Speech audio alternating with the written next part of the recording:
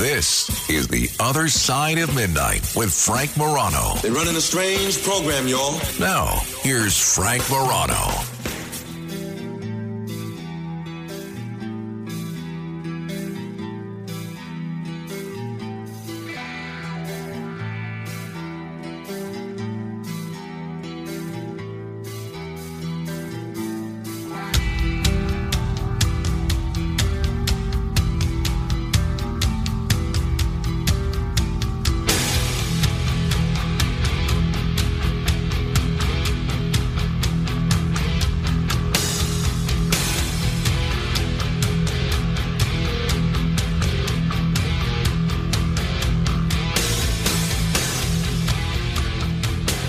Are you familiar with the line of presidential succession?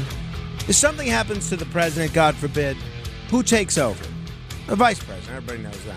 Well, I think one of the things most people know is what happens if something happens to both the president and the vice president. Let's say they're together and they're in a car accident. Who then takes over? Well, then it is the Speaker of the House. Well, what happens after the Speaker of the House? Then it's the President pro tem of the state Senate. Now you're into territory that most people, not state Senate, the President pro tem of the U.S. Senate. Then you're into, which by the way is Patty Murray. Now, most people don't know that. But you're into territory that you may know this, but most people probably don't. So it goes Vice President, Speaker of the House, President pro tem of the Senate, Secretary of State, Secretary of the Treasury, and then who's next? Much like Bill Goldberg used to say. After the Secretary of the Treasury, you have the Secretary of Defense. You are sixth. If you're the Secretary of Defense, you're sixth in line of presidential succession. It is a pretty important job. Now, putting aside the aspect of presidential succession, right now, first of all, let's say, God forbid, America is attacked. The first person that whoever notices this attack reaches out to is the Secretary of Defense. Those of you that saw the movie Independence Day know when Rod Steiger got word that the aliens were coming, what's the first thing he says? He says, "Get me the Secretary of Defense." So it's an important thing. And not that the Secretary of Defense is only worried about aliens. There's a lot of things on this planet that are of paramount concern to the Secretary of Defense right now. There is a war in Eastern Europe, which we are intimately engaged in, okay? The war in the Middle East, we are incredibly engaged. Not only the Israel versus Hamas and Gaza situation, but you see, it's escalating to the point where we're actually trading shots with multiple foreign countries. Yemen, we're going into Iraq to kill, militants in Iraq as well. And there's a lot of tension because of it, because a lot of people are saying, the Iraqis are saying, we don't want you here. We don't want your troops here. Get out of our country. And the United States is saying, well, we're going to go and find these terrorists and terrorist supporters and Iranian-backed militias wherever they happen to be. And if you look at the situation in the Middle East, whether it's this terrorist attack that ISIS carried out on Iran, or whether it's the ongoing back and forth over Israel and Gaza, whether it's the role of Qatar now saying that it's going to be much more difficult to get the hostages out because they they killed the head of Hamas. It's a powder keg. And you would think that the person who is at the very least aware of, but you would think maybe the point person on all this, is the Secretary of Defense, Lloyd Austin. A fascinating story has emerged in the last 24 to 36 hours, which is incredibly damning. And I'm not trying to make too much of this, but this is incredibly important. The Secretary of Defense waited, he just disappeared. He was hospitalized at Walter Reed National Military Medical Center in Bethesda, Maryland. We still don't know exactly what for. But this is crazy. The Pentagon waited 3 days to tell the White House that the Secretary of Defense was hospitalized. I want you to understand this. The President of the United States had no idea that his own Secretary of Defense was in the hospital. They waited 4 days to tell Congress and most senior Pentagon service leaders. So Austin was hospitalized on Monday, that's New Year's Day, and they told White House National Security Advisor Jake Sullivan about it on Thursday. From Monday to Thursday, they had no idea this guy was in the hospital. And by the way, we still really don't know the full details of what he was in the hospital for.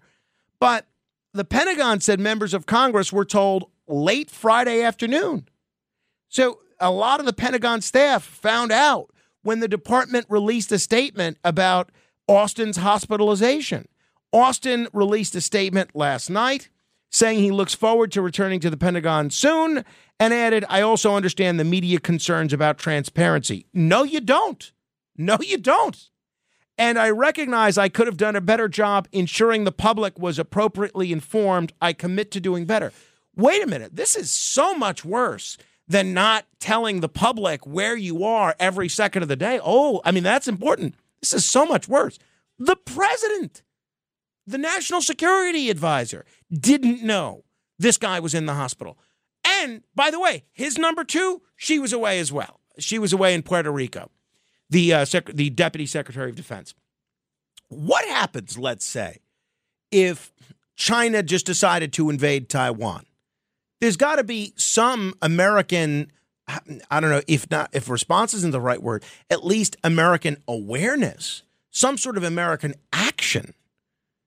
And yet, the Secretary of Defense was in the hospital, and the president didn't even know. The National Security Advisor didn't even know.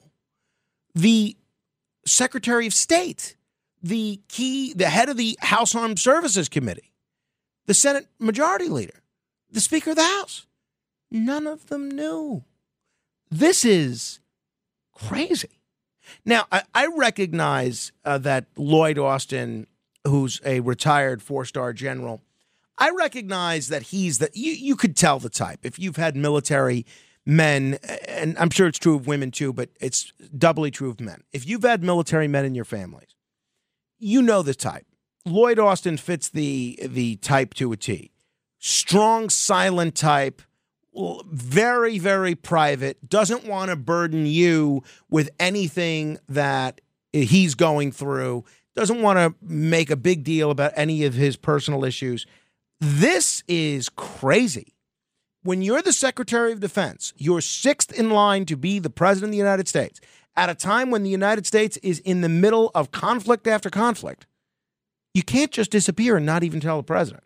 I recognize there's some things that we in the public don't know about national security and about the ongoing sausage making of what goes on in government. I understand that. I mean, I don't think we need to keep as much from the public as we do, but I recognize there's some stuff that for national security reasons the public just can't know. But for the president not to know?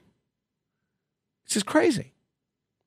So I'm curious what you think about this. I'm curious what you think the repercussions should be. There are some people, mostly Republicans, and I hate to have this be a partisan thing, but there are certain people that are saying that there's got to be consequences on this, and he might even have to resign. You know, you have some of these lawmakers, they're calling for Austin to testify before Congress about this, which I think is good, or even to be ousted. I'm curious what you think of this.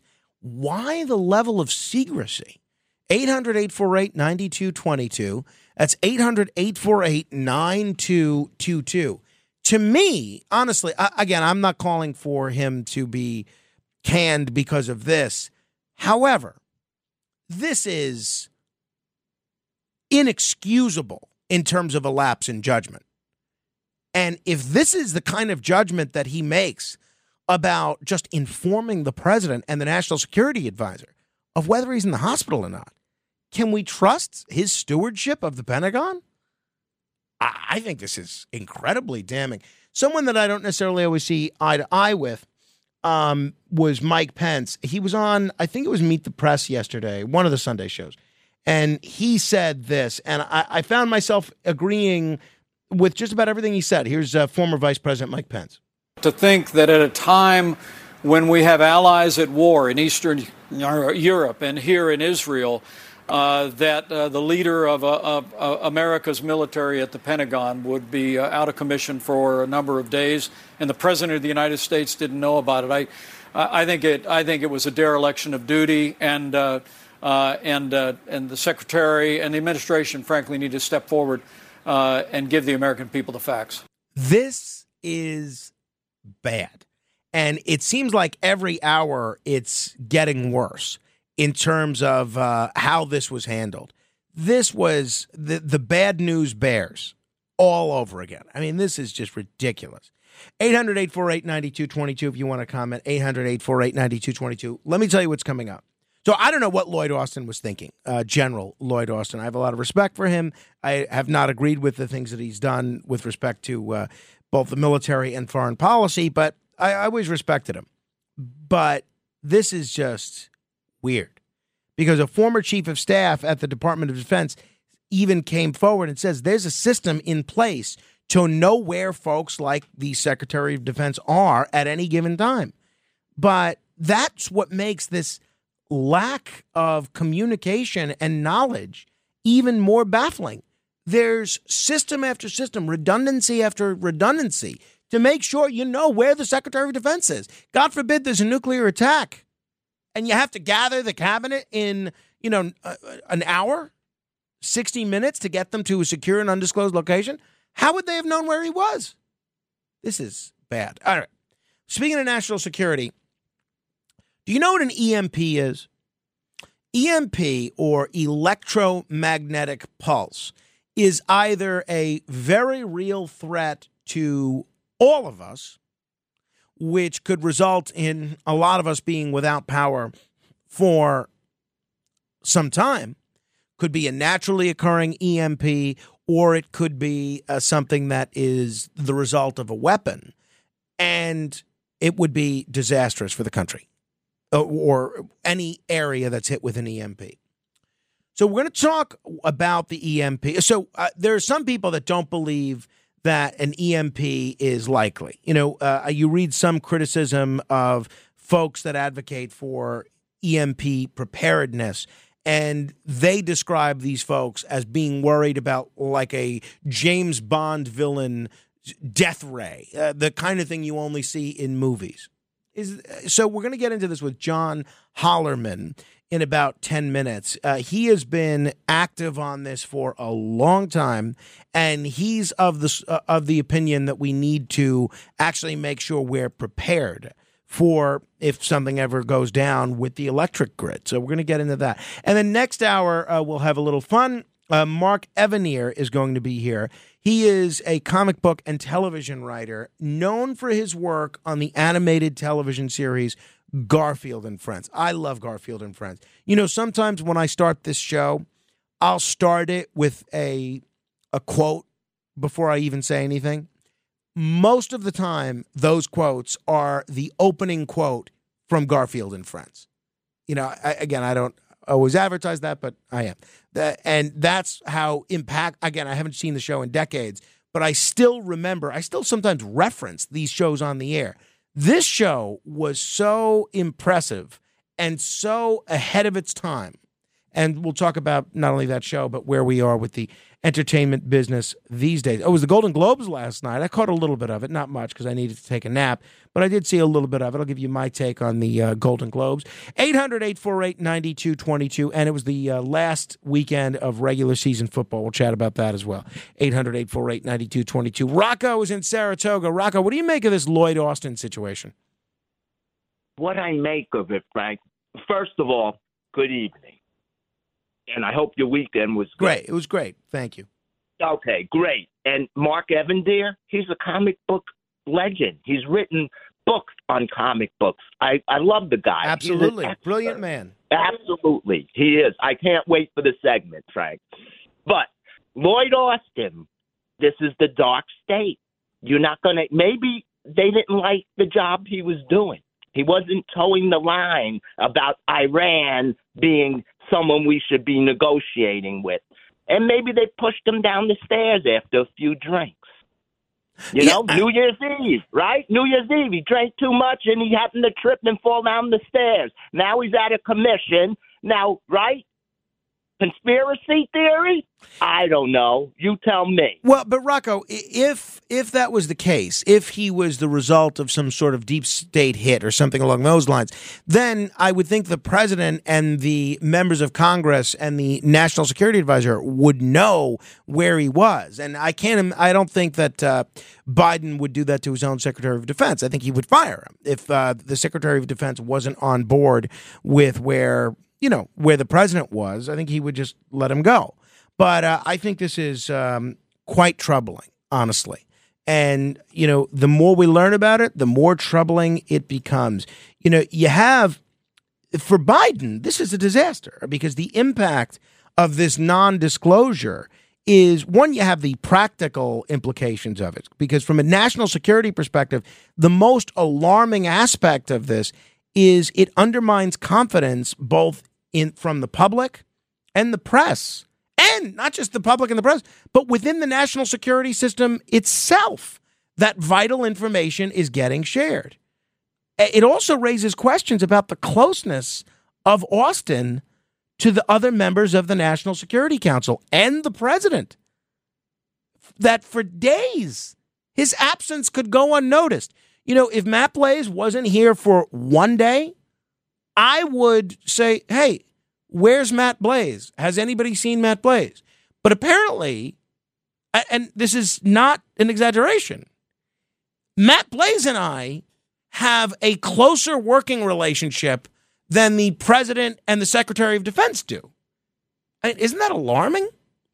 Additionally, but beyond that, you have the political implications.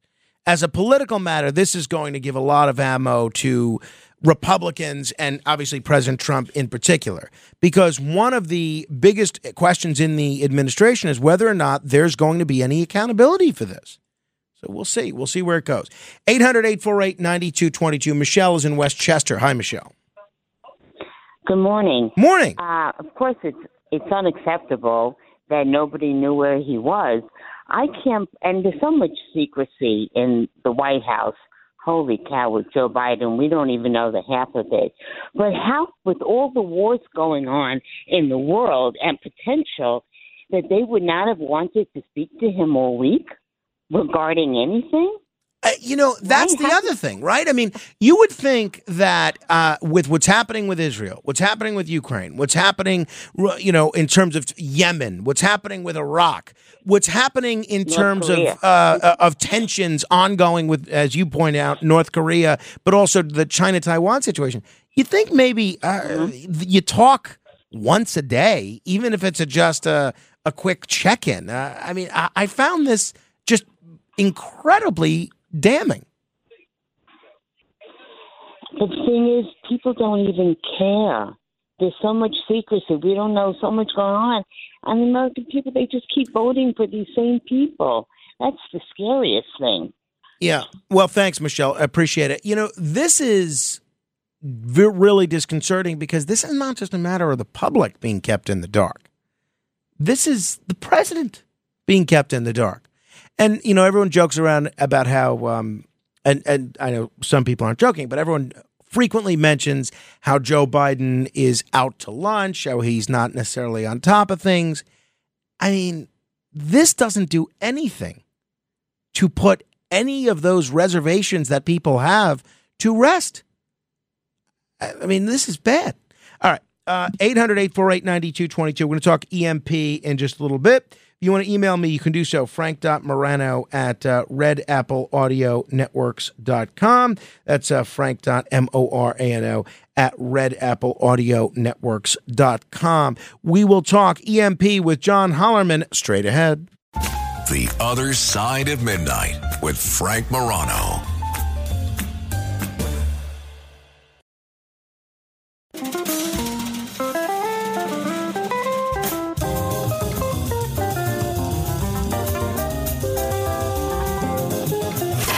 It's It's The Other Side of Midnight with Frank Morano.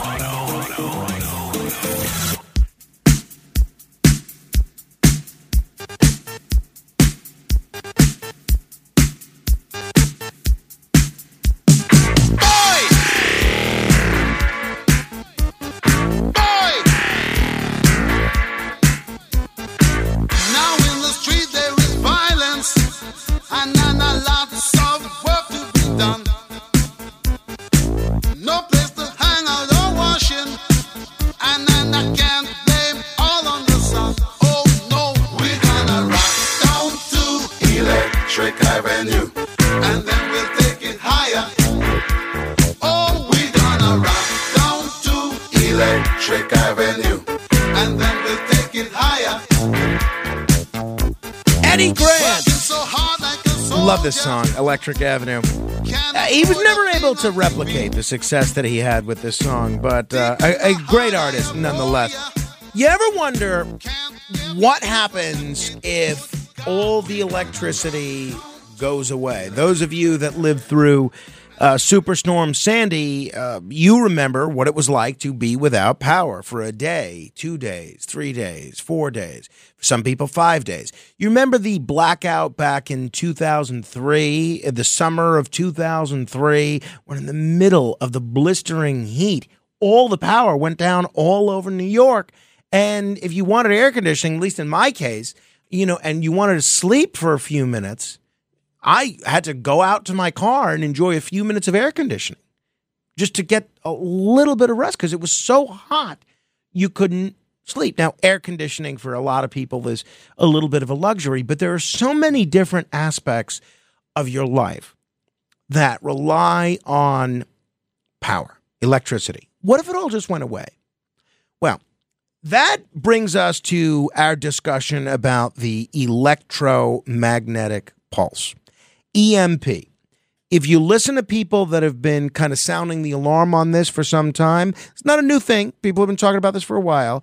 They say that this could be disastrous, and we're not really prepared for the implications of some sort of electromagnetic pulse. If you listen to others, they say this is the kind of thing that a James Bond villain would cook up, and this is not a realistic concern for a lot of people. I want to try and get some answers on how realistic the worries are about EMP, either an EMP attack or a naturally occurring EMP. We'll get into the difference. John Hollerman is kind enough to join us. He is the president of Grid Down Consulting. He's also deputy director of the U.S. Task Force on National and Homeland Security and a member of the board of advisors of EMP Act America, Impact America. John, thanks so much for staying up late with us. Hey, Frank, thanks for having me on. All right, let's start with the basics. Most people have heard the term EMP or electromagnetic pulse. What is it? Well, so there's multiple ways EMP would affect our country. The first, as far as threats goes, the most serious is a nuclear EMP threat. And today, basically any enemy nation, any nuclear nation for that matter, first strike doctrine is nuclear EMP. And the second would be a solar flare CME could produce the E3 portion of an EMP. And then you have cyber attacks and physical attacks against the grid. So we're talking about events that could take down the national electric grid or even a regional area of our country. So those would be the four ways that the four threats against our national electric grid. And so if there's an EMP attack or if there's some sort of EMP incident, what happens to the electric grid? Is it down, and for how long? So in the case of a nuclear EMP or a solar flare, a CME, and just so you know, we're entering a solar maximum here starting in January through the end of this year. The sun rolls in cycles. We've seen 3 large X-class solar flares that just missed the Earth here recently. But in essence, yes, it does. If it's a large enough event, it could absolutely take down the nationwide electric grid. And so it couples with long line transmission lines, and it travels. And the biggest vulnerability of this country is our high voltage transformers. They weigh about 400 tons each. There's about 3,000 of them in this country, and that's what steps up and steps down power coming out of a power facility and then travels long distances to your local town or to the factory. And those high voltage transformers, we replace about 12 of those a year. And in the past, they came from Germany and South Korea, which were allied countries of ours. And more recently, we're seeing a lot more of them come from China, but that's a whole other topic. But in essence, what the American people need to understand is with today's ability to supply parts and to build those, the first one would not arrive to our shore before 24 months. So it takes about 2 years to build one of those high voltage transformers. And if we lose the high voltage transformers in this country, you're not getting the first one for 24 months. You're talking about no electricity at all. Now, I know you mentioned that's sort of the first aspect of a nuclear attack. I mean, I think if you look at a lot of the entities that America has been in conflict with, except until recently Russia again, but a lot of the entities that America has been in contact with or in conflict with, entities like ISIS, Al-Qaeda, now Hamas, they strike you as groups that are somewhat disorganized but very interested in sowing discontent, not necessarily a state actor. A group like Al-Qaeda or ISIS, thank goodness, is not getting a nuclear weapon anytime soon. Is there a scenario in which a non-state actor, one of these terrorist groups, might be able to carry out an EMP attack? Yes, there's multiple different scenarios. So first off, I would say it would not be impossible for them to get nuclear material. To follow the Soviet Union here, whatever that was, 30 years ago, 40 years ago, a lot of nuclear material went missing. So there is a lot of nuclear material, kind of floating around there on the black market. I don't want to say it's easy for them, but they could absolutely get it. And an EMP, a nuclear EMP, could be launched off of a high altitude balloon, like we saw here recently coming from China. So that would be one way. Probably their easiest way to do this is there's a report from the Congressional EMP Commission back in 2017. I can't remember the exact title, how it's phrased, but it's I think it's called non-nuclear EMP attack vectors. But essentially, you can build a directed energy EMP weapon with parts that you can source off the internet. The instructions for how to build this are on the internet, and so essentially, what could happen is they could build one of these in like a box truck or a U-Haul truck, and they could drive it around and just take out individual high voltage transformer locations around this country over the course of 24 hours. They could build two of them, one on the East Coast, one on the West Coast, a third one in Texas, because we have 3 electric grids in this country. And within 24 hours, they could destroy enough transformers or take down the entire electric grid. So let's talk about, and if people are just tuning in, we're talking with John Hollerman. He is with Grid Down Consulting, also Deputy Director of the U.S. Task Force on National and Homeland Security. You can check out his group at griddownconsulting.com. Let's talk about the vulnerabilities in the infrastructure. You mentioned some of those transformers that have been put together by China. What critical infrastructure sectors are most vulnerable to an EMP event, and what steps have been taken to mitigate those vulnerabilities at this point? All of these 16 critical infrastructures in this country are reliant on electricity to function. In fact, every aspect of human life today revolves around electricity to function. If you take down the national electric grid, there's no phones, no internet, no TV, no radio, no banking. The big ones, no interstate trucking, no food, no gas pumps, nothing. Your heat, air conditioning in your house doesn't work. So So people in New York City, like you mentioned at the onset of this, like remember Hurricane Sandy, and you could talk about the Texas situation here a few years back with the cold snap and them losing electricity. But these were all localized regional events. And when you have localized regional events, the rest of the country rallies together and we send food and we send supplies, and everybody else's phones are working. Everybody else, interstate trucking still functional. So there's the ability to rally and come to the aid. If we're talking about a nationwide event, there's nobody coming. In fact, I've got some DoD reports on my website there that show that 99% of the U.S. military bases in this country are reliant on the civilian electric grid. They only have 48 hours of backup diesel. They've warned Congress in the case of a nationwide grid down event, they would not be able to respond to societal collapse like the Hollywood movies you see with the box trucks rolling down the road and passing out MREs and things of this nature. That's never going to happen in real life. So one of the things you didn't mention is I was a member of the Electromagnetic Defense Task Force, which is a 3-day joint services. All your alphabet agencies were there, the military, Nuclear Regulatory Commission, DOE, CIA, NSA. It was a 3-day wargaming event at the LeMay Wargaming Institute on the aftermath of an EMP. And the thing that I knew it to be true to a degree, but sitting through that event and that wargaming event just blew my mind that I assumed that somewhere somebody had a plan of action for this. But if your listeners get nothing else, FEMA has zero plan of action to deal with a nationwide grid down event. Congress and the White House and the government has zero plan of action to deal with a nationwide grid down event. The United States military, the National Guard, have zero plan of action to deal with a nationwide grid down event. It's just kind of considered beyond design basis. And some of the things that I was privy to at that wargaming event here, what was it, 4 or 5 years ago, was kind of really eye-opening, from the Nuclear Regulatory Commission and the things that would happen with the nuclear sites. And yeah, it's kind of shocking. And that's the frustrating thing as the deputy director at the EMP Task Force on National and Homeland Security here. And alongside our patriarch, Dr. Peter Pry, who is part of the EMP Congressional. Sure, EMP he's been a guest. He had been a guest on the show, obviously, before he passed away.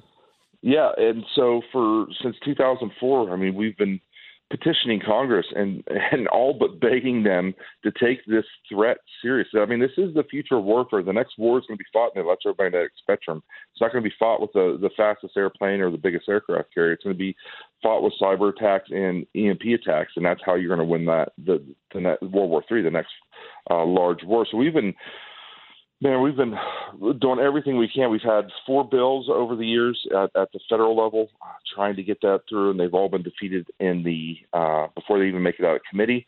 Unfortunately, the electric utility lobby, and we can talk more about the electric utilities and their influence, but they spent over $1 billion in the last 10 years lobbying. That's just at the federal level.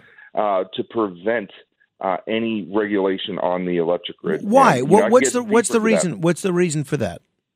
Sure. So the electric utility, so they're the second largest lobbyists in D.C. They're bigger than big oil. The only lobbyists that have them beat are pharmaceuticals. And they are the only industry in this country at this point that has no federal oversight. They write their own critical infrastructure protection standards. They make up their own rules and they follow their own rules. And the federal government has no authority for national security interests to tell them to do anything. And that's crazy because I just mentioned all 16 critical infrastructures and every aspect of human life today revolves around the electric grid. So the fact that they have nobody looking over their shoulder with teeth, right, to force them to do anything. The only industry in America, you can't buy a can of food. When you buy a can of food, you just take for granted that the FDA's looked at that factory and it's safe to eat. When you get on a plane, the FAA's inspected the planes. When you buy a car, you can't buy a car without a seatbelt. So I'm a free market capitalist guy, but if there's one industry in this country that we must have to survive, and it's a national security interest. I mentioned the military bases rely 99% on civilian electric grid. That's the one industry that we need to be, at least security-wise, looking over their shoulder and making sure that they are doing what they need to do to keep the American people safe. Really interesting. I want to come back to preparedness in a second, but you alluded to solar flares a moment ago. What is the likelihood of a naturally occurring electromagnetic pulse? Not something that's a result of a nuclear attack from North Korea or a hostile non-state actor. What could nature do on the EMP front? Sure. So if we go back to 1859 was the last time a large solar flare hit the Earth. It's called the Carrington event. You can Google that, check that out. But back then, we didn't have the technology that we have today. But still, the telegraph machines caught on fire. The northern lights were so bright in New York City that people were getting up in the middle of the night and starting to get ready for work. And we know that solar flares happen depending on where you categorize them, about every 50 or 75 years, massive CMEs, coronal mass ejections that make a direct hit on Earth. We know this from ice records and from tree ring records over in Japan.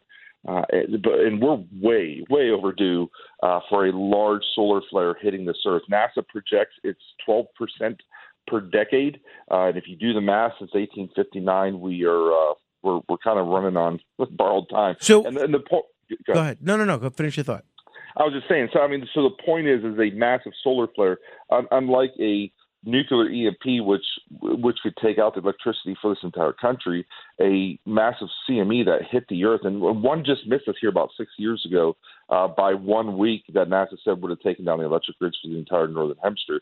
This takes down the electric grid, as the Earth turns over the course of a day or two. It'll take down electric grids all around the northern hemisphere.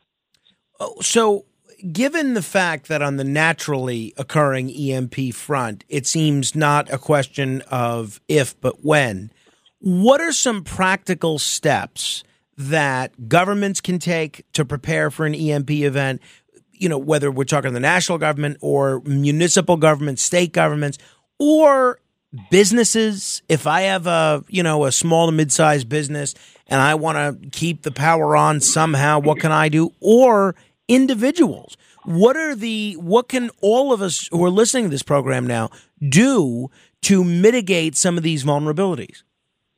Okay, so those are three separate questions with three long answers. Okay. So I'll try to tackle the first one first. As far as governments go, what we're watching probably 4 years ago, because and again, I go back to the 2017 EMP Commission reports that were released. One of them is called Forward Views on Electromagnetic Pulse. Every enemy nation of ours is taking this threat serious. We've got it in their war doctrine. The report that's released is the unclassified version, but we know from foreign writings that this is the first strike doctrine for these countries. They're taking it serious as well. China has fast-tracked, this was 3 or 4 or 5 years ago, a grid hardening situation because they're preparing for the next war. Russia has also taken these measures. Russia, they've never created a smart grid in their country. Their grid's still old tech, I guess we call it, knob tube, vacuum tubes, right, and things of that nature. And then you have countries like North Korea. They barely have electricity to begin with. But then you have Iran and a country like Iran, they consider an EMP attack Sharia compliant because it doesn't actually kill a single person. A nuclear EMP is detonated at 300 kilometers above the ground. It doesn't physically affect anybody. All it does is wipe out all the electronics with small silicon microchips, which we know is basically everything today, right? So that's the problem from a government point of view. So I kind of poo-pooed the federal government that they haven't done anything. But this is a mind-blowing operation to try and protect from this because everything has microchips in it today. Everything is vulnerable to a nuclear EMP attack. But what we at the EMP Task Force and Secure the Grid Coalition and some of the other organizations that we work alongside, what we're advocating for is at least take the threat seriously and harden the critical components, the power generation facilities, the high voltage transformers. These are things you just can't run down to Walmart and buy parts for to replace. That, like I mentioned with the high voltage transformers, they take 2 years to replace. These critical components of the grid need to be hardened. They must be hardened in order that you do have the ability to come back from this. Because if you don't do that, what we're looking at here, Frank, is a continental time machine. No electricity in this country. The Congressional EMP Commission told Congress in 2004 that 90% of Americans would die within the first year of starvation, disease, societal unrest. And so this is a catastrophic problem. You can't protect every individual node from this risk, but we can protect enough that we can rebuild from it. And, we may go, most areas would probably go a significant amount of time without power. But if you could just get power on to a couple cities, like we've advocated, like our large dams, which were built a long time ago. They still have the old levers and the wheels to operate them. They've hooked up computers to them, but we've advocated, hey, that's fine, but have the ability to still operate that dam and still operate some of these facilities with the old tech, if that makes sense. And if you get power on it in a couple places in the country, you might be able to provide a way of life for the people living there in the sense of like rebuilding and repairing the rest of the grid. So if someone has a home generator, or if I have a business that has a small private generator, or if there are things like solar panels, would those be affected? And what about vehicles? I mentioned sneaking out to the car during the blackout of 2003 to get a little air conditioning. Would vehicles still work? Okay, so anything grid tied is going to be affected. So generators, solar panels, things of that nature, they're absolutely going to be hit. If you're talking, and so let's say, I mean, there are protection devices there are ways to build a Faraday cage, a steel Faraday cage for a generator, things of that nature. But let me just put it this way. I mean, if you're in suburban Atlanta and the national grid comes down and you're the only one cranking a generator, you're the only one in town with lights on, you're going to bring, hungry people like moths to the flame. So that's not an easy solution for a suburban person.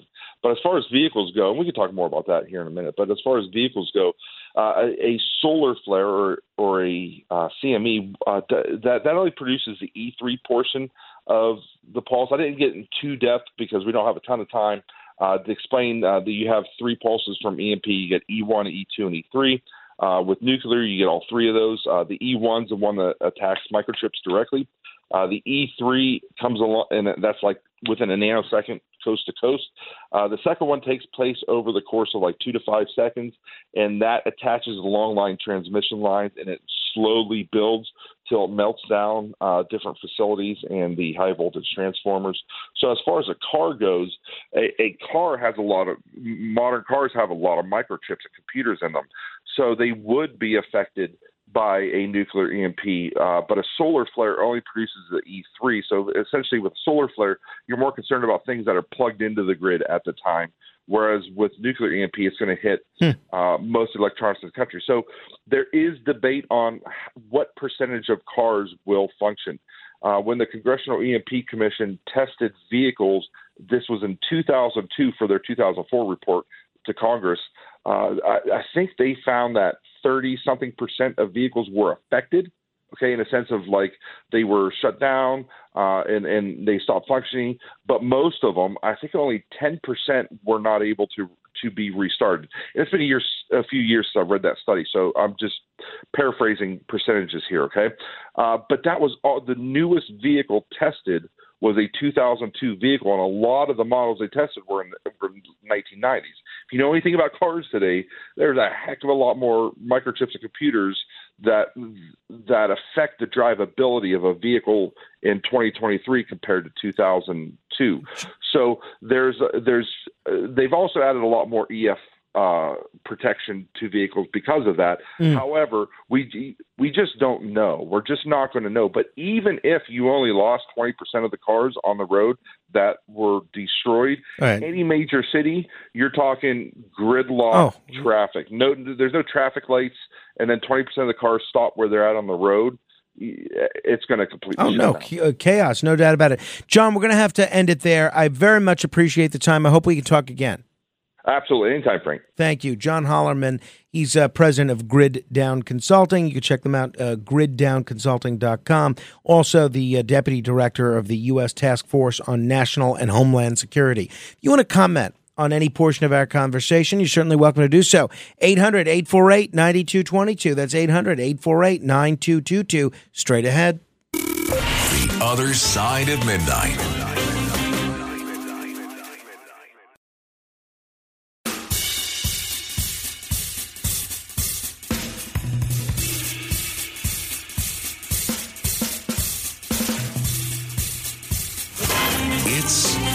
Other Side of Midnight with Frank Morano.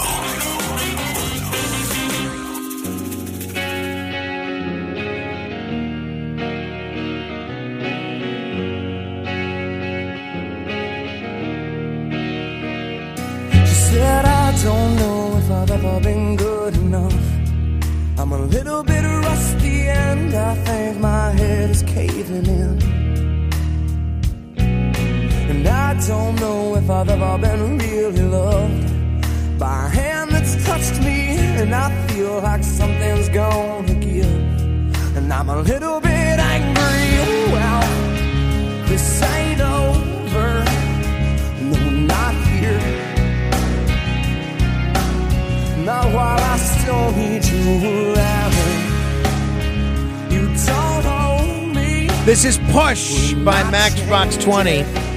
You know, we've been trying to see as many of these award-nominated films as we can lately. So we watched Barbie last week, and there's a very funny scene that involves this song. It might be maybe the second or third funniest moment in the whole film. I'm not going to tell you what the funniest is because I don't want to spoil it for you, because I got quite a chuckle out of it. But this song does play a role in the film Barbie. Well, it's official.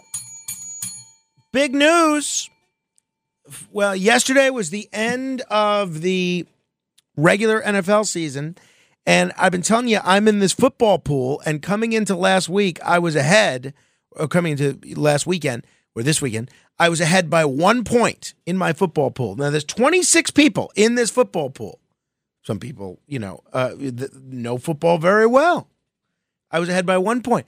I have finished the season number one. Number one, thank you very much. I got 153 total points, and meaning games that I picked correctly over the last 18 weeks.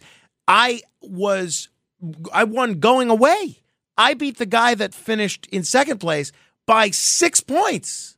So what does this tell you? Well, I think for a lot of you, you should probably get the message that I am the most knowledgeable person about professional football anywhere on the radio. Now, put aside the fact that I don't think that I could name more than 10 NFL players currently. That doesn't even matter. I mean, honestly, with this, I don't know if you paid any attention to how I make my football picks, but it's ridiculous. I mean, it's almost totally devoid of any knowledge of the sport. You know, I usually pick the New York and New Jersey teams. I pick all the cities that we air in, and then I pick places that vote kind of the way that I would like, It's very similar to how Diane Chambers used to pick football when she had her Cheers pool. You don't even like football. Well, I don't dislike it. Believe it or not, Sam, I was on the pep squad when I was in high school. Some of my most stirring memories are of cheering for whomever it was to do whatever they were supposed to do to whomever they were supposed to do it. Boy, spirit like that can really fire a team up, huh? Okay, now, in the first contest... Wait, hey, Diane, you don't know the first thing about football, you know that? Who won the pool last week? You never even been to a pro game before. Who won last week? You don't watch it on television, you haven't even listened to one... You won. Okay, you won. But anybody can win every once in a while. Everybody gets lucky. It's law of averages, that's all. Just out of curiosity, when was the last time you... 1974, but I've come close a lot of times since then, a lot of times. It was a decade of upsets. Lo and behold, she picks these places based on where their opera houses were and stuff, and she wins. That's me. All right. Keep asking questions.